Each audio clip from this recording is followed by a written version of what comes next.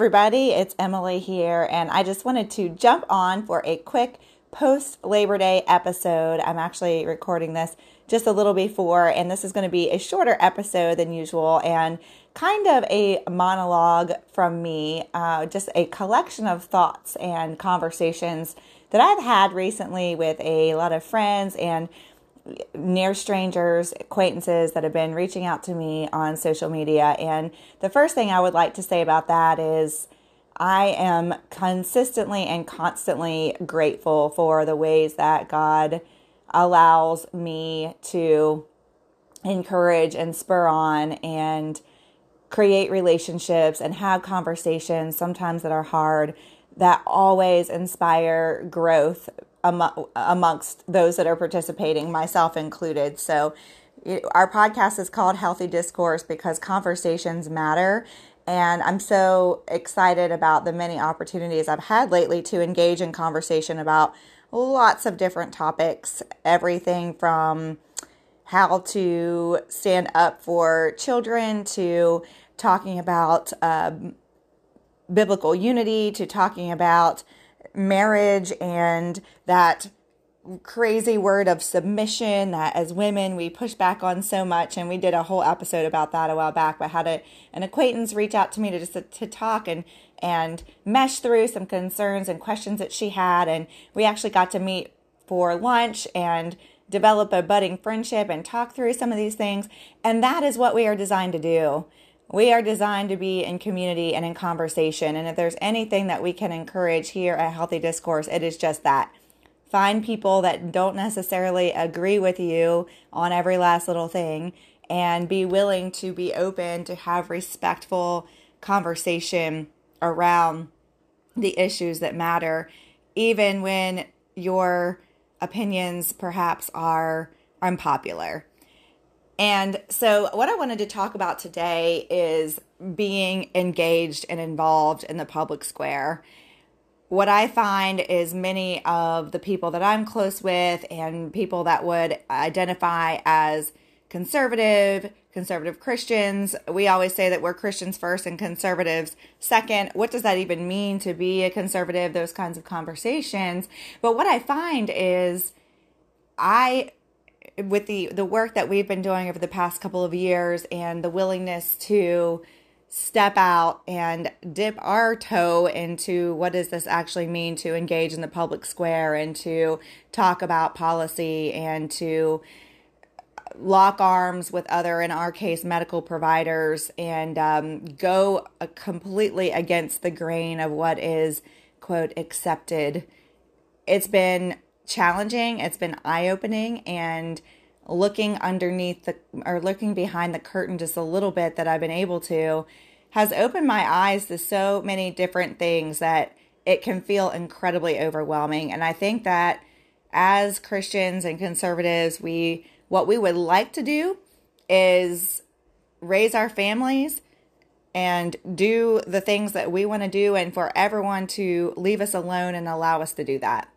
And that's kind of what happened for the last several decades.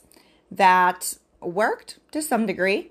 And that kind of was what most people did. We have our communities, we have our church communities, we have our school communities, we have our fill-in-the-blank community of people, and we're engaging. We're not just like stepping us away from culture necessarily, but kind of just wanted to be left alone and to leave everyone else alone.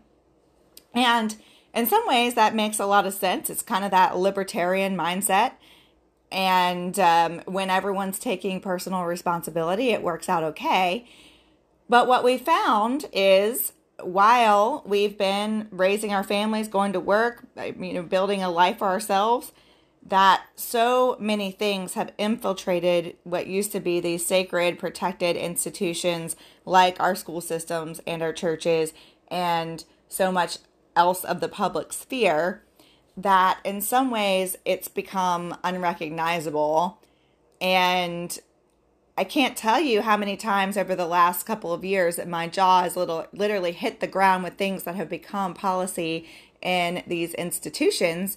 And my question is often, how can this happen? Especially because it seems like our children are the are the victims of whatever these policies might be. Everything from universal masking in schools and shutting schools down, and now pushing parents' decision making out of everything within medicine and the umbrella of mental health, and making choices for our children with what the curriculum is that they're hearing in schools.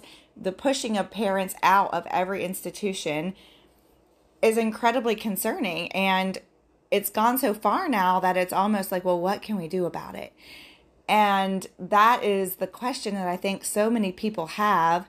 And there's so much overwhelm around, there are so many things. And because we like to be respectful and we don't like to make a ruckus and we just want everyone to get along, it can be really difficult to say, no, we're not doing this anymore. And to go against the grain and to stand up and have a voice that's different. And hear me, please. I am a firm believer that every conversation, no matter how much there might be opposing forces and how heated the topic might be, that there is always a place for respectful discourse. And name calling and screaming and yelling and acting like children never accomplishes anything. And we need to seek to understand those that oppose us for sure, and how we got to where we are, and to try to seek common ground as much as possible always. That's not always possible, but the respect part is. So please hear me. I am not saying to stand and shout and scream and stomp your feet, because that is not productive, and it also is disrespectful, and it's not what God's word calls us to do. We can have engaging, productive conversations with those who live around us, with those who are leaders in the institutions that I mentioned, with like-minded friends, as we encourage and spur one another on. I know there have been so many new grassroots, I don't even like that term because it kind of sounds like it's kind of like strange, or that's like a weird thing. I don't want it to sound that way. It shouldn't. But a lot of new collections of people, of parents, of women, of men, of dads, of moms who have collaborated together to say, we're not going to do this like this anymore. We've got to be able to take a stand in the public square. And I think that we have kind of gotten so used to just assuming that the government and the powers that be are mostly good and are mostly going to do good things and have our best interest in mind. And I felt that way. I want to still feel that way for most of my life, but in the past several years, I've just not seen anything to back that up. What I see is money, power, and influence infiltrating pretty much every institution that we discussed earlier, or at least trying to. And the tentacles of the money is tied to the policy is infiltrating everything, so that the big government at our state levels, at our federal levels, has come down into our little tiny rural school. And it's like, what happened? Well, that's exactly what happened. And how it happened was that we assumed the best and sat out for a long time. And so my encouragement today is to get involved. And I know it can feel really overwhelming as far as how to get involved. And I think so many people look at two ends of the spectrum. It's either, okay, well, I just need to vote for the right people, and voting is very important, and we should always be looking at the issues specifically. And if there's anything I've realized over the last couple of years, it's how ill-informed we are as an electorate. And if it is our responsibility, and we have seen definitely over the past couple of years how important it is that we have the right people in the right positions that represent our values, then we've seen that. We've seen the power of state and local government, all of the things we usually just don't even pay attention to. We've seen how powerful those positions are. our state legislators, our city council members, and above all things, our judges. So it is our responsibility to be an informed electorate, and voting does matter a lot. So one thing you can do is help the candidates that align with your values and step in and just be there for them, be a resource, door knock if you have to, donate if that's your thing. There's so many different ways to be involved, but it is so important to be informed. Yes, go vote, absolutely, but be an informed voter and be willing to have the conversations with people that maybe just kind of, oh, this is what I always do, a certain way. Be willing to have those conversations to say, well, you tell me that you stand for this. Tell me what policy this person, how does this person's policy stance or size of government stance or whatever it might be, how does that align with your values? And oftentimes you'll find it doesn't, because all that we know about as an electorate are the commercials that we see on TV and the names that we recognize the most. And so it's incredibly important to be an informed electorate and yes, to vote. But on the other side of that spectrum is running for office. And I have some really dear friends who are running for office. But the truth is, we need to do a lot more that falls right in the middle of that. Certainly, there's only a few people that are called to run for office. We should all be informed voters, and we should all participate. Every single election cycle, we have the right to vote. We are so blessed in our country to actually have a government where the citizens are in charge. Our elected officials, we are the boss of them, essentially, in a democratic republic. So we need to vote, yes, and only those few people are going to run for office. And there's so much in between. And I'm sounding a very political in this, but that's not what I mean to do. But the truth is, conservatives, Christians have wanted to stay out of politics for so long, and that's how we got here. And the truth is, everything has become political. I don't like it. You probably don't like it, but that's just how it is. And so the question becomes, how can we best engage in this without creating tons of division and that sort of thing? And my encouragement is this: what are your passions? What are your skills that God gave you? What are your gifts? What breaks your heart at night? Or where do you see things going in the world that you are simply not okay with sitting down and being okay with?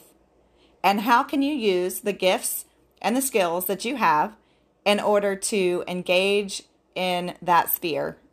So that could be getting more involved in the public schools and volunteering, or if you're a man, for sure, stepping in and helping to mentor fatherless boys, because we know that's a significant problem.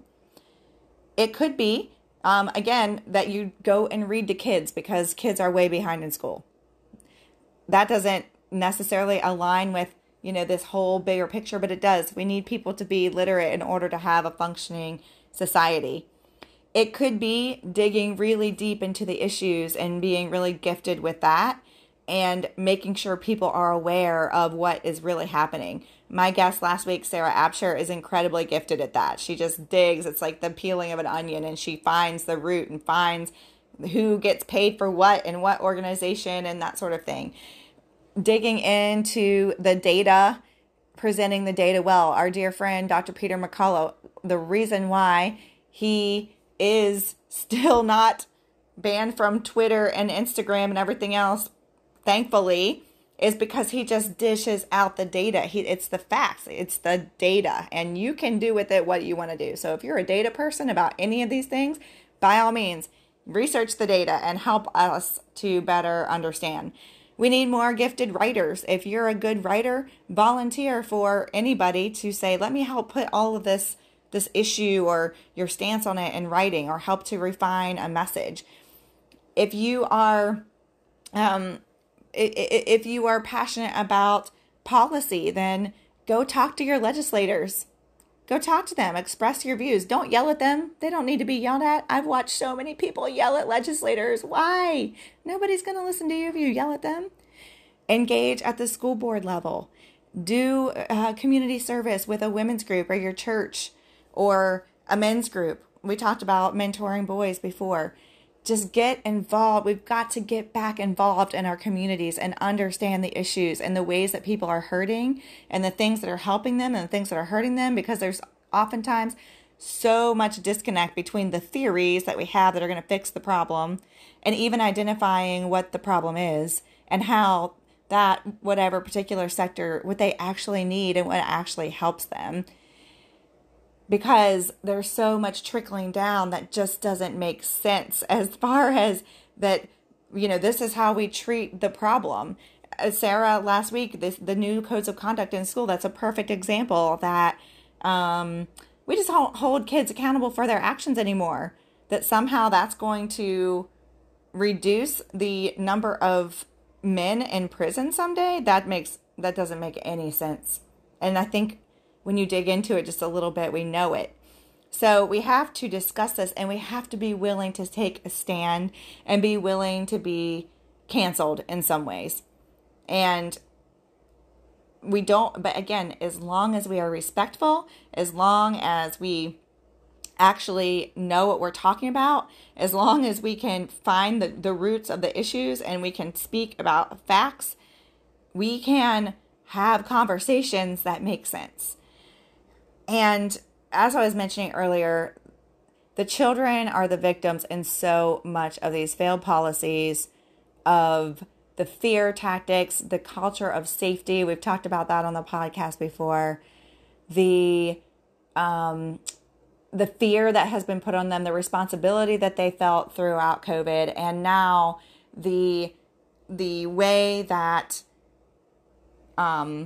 we have eroded parents' rights, the way that we are now requiring children in K through 5 schools to affirm the genders of their teachers.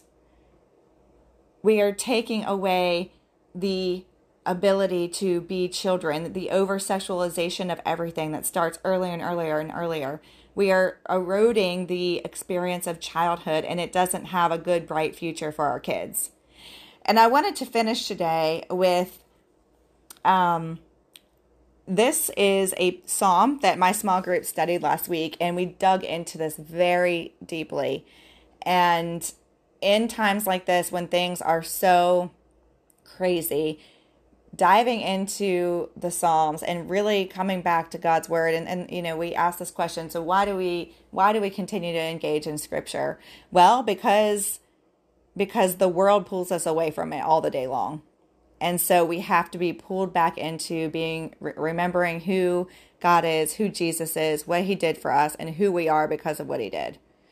And so we have his word just to do that, to pull us back because we're pulled away constantly. And I talk to my children about this on a regular basis and, why we need to engage in God's word, what the importance is, how we can disseminate truth and where we find that, because we live in a world that, it's your truth, my truth, which is an oxymoron if truth is truth, right? So I just want to finish with reading Psalm 127, and I encourage you just to spend some time in it and think about it. Whether you are a parent, you're a grandparent, you're a citizen who wants the best for the next generation, there are so many ways to engage and be involved. And so I'll read this and just give you a couple of thoughts that we have. So Psalm 127, written by Solomon. Unless the Lord builds the house, its builders labor in vain. Unless the Lord watches over the city, the watchmen stand guard in vain. In vain you rise early and stay up late, toiling for food to eat, for he grants sleep to those he loves. Sons are a heritage from the Lord, children a reward from him. Like arrows in the hands of a warrior are sons born in one's youth. Blessed is the man whose quiver is full of them. They will not be put to shame when they contend with their enemies in the gate. And just a few thoughts as we finish. First of all, everything that I mentioned earlier all has to be done with an incredible amount of prayer and focus and humility and pulling back into the fruits of the Spirit, putting on that armor every single day that only Jesus provides. When the Lord builds that, unless the Lord builds the house, its builders labor in vain. Again, we can fight and scream and act like crazy people, even for what we think is the quote, right thing to do, but that's not God honoring, and ultimately it will be a fruitless effort. Unless the Lord watches over the city, the watchmen stand guard in vain. So this goes back to what we were talking about earlier. Building the house, that's the family. Watching over the city, that's our communities. We don't want our communities to go down in vain because we have just stepped out. We're not doing anything anymore. We're just in our houses trying to protect our families from culture. That might work for a little bit, but it's not a long-term solution, and it's not an act of faith that God calls us to. Then the psalmist goes on to say, in vain you rise early and stay up late, toiling for food to eat, for he grants sleep to those he loves. Too often we toil. We do sometimes even the right things with the wrong heart posture. I pray that we can engage in the world with the correct heart posture, that we can trust in everything that we do, that God will call us and lead us even when it's hard and even when we're scared to death, that it's worth it to stand for the things that he calls us to. Because that is where we find our true rest, as this psalm clarifies. And then it moves on to the second part, talking about children being a heritage from the Lord. We cannot sit back and let the world take over the youth of our children. It has gone way too far, and it is just rapidly snowballing into something that no parent should be okay with. We have got to stand and protect the youth of our children. And I'm not talking about all this physical safety thing all the time and the mask and the lawn mowing. We've talked about that. It's not what I'm talking about. Our kids should be able to take risks, and they should be able to fail for sure. That's how they grow. That's how they mature. That's how they figure out life. That's how we help to discipline them when they're still under our roof, so that when they go out, that they've already learned those hard lessons. So I'm not talking about, quote, safety, but the protection of their childhood we've got to do better. We've got to demand differently for our kids. Because like arrows in the hands of a warrior are the sons born in one's youth. Our children, we have a great responsibility to them, and we need to be warriors for them. It is our job to be warriors for them. It is not the school's job. It is not the youth group's job. It is not the Sunday school's job. It is not the community leader's job. It is certainly not the White House's job to raise our children. It is our job. And we have to be those warriors, taking the responsibility to raise them well, to not be lazy ourselves, to not be disengaged because everything is so hard, and to do the hard work. We have to have conversations with our kids now, way younger than we ever would like to.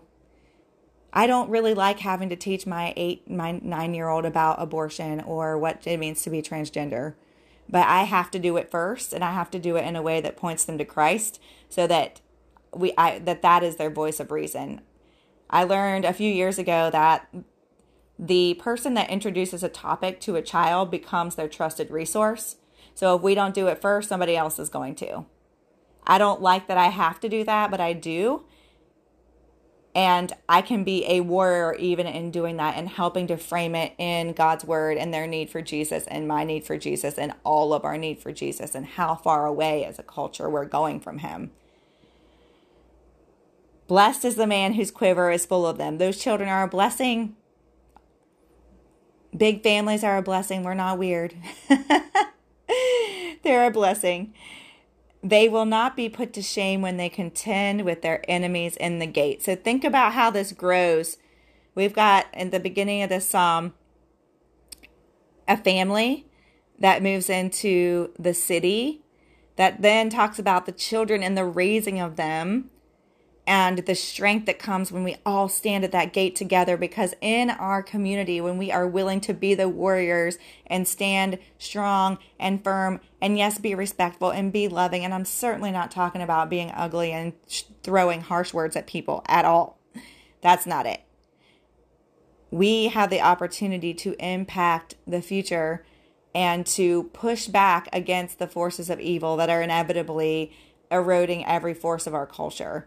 And on this side of eternity, it is not going to be perfect. And we certainly cannot legislate morality or any of those types of things. But what we can do is do what we can do and not sit back and just say, well, I don't know, it's too late now. Well, I don't know. I mean, I'm just going to stay in my house and watch Netflix because I don't know what to do. My encouragement today is just to engage and do something. Use your passions, use your gifts and your skills and the uniqueness of the skills that the Lord has given you to engage and get involved and do what you can do. There are so many places and ways that can happen. And if you want to talk about it, you let me know because I'll help you figure it out. I'm always happy to do that. That's some of the best conversations I ever have. So I hope that this leaves you with encouragement to say, you know what? Yeah, I do. I need to do that thing I've been thinking about. I need to get involved in that. I need to have that hard conversation with my family member that I'm worried about. I need to be willing to be canceled because this matters too much, but do it in respect and in love. Thanks, y'all, for listening. Appreciate you. I hope my monologue kept your attention. And I look forward to catching up with you next time.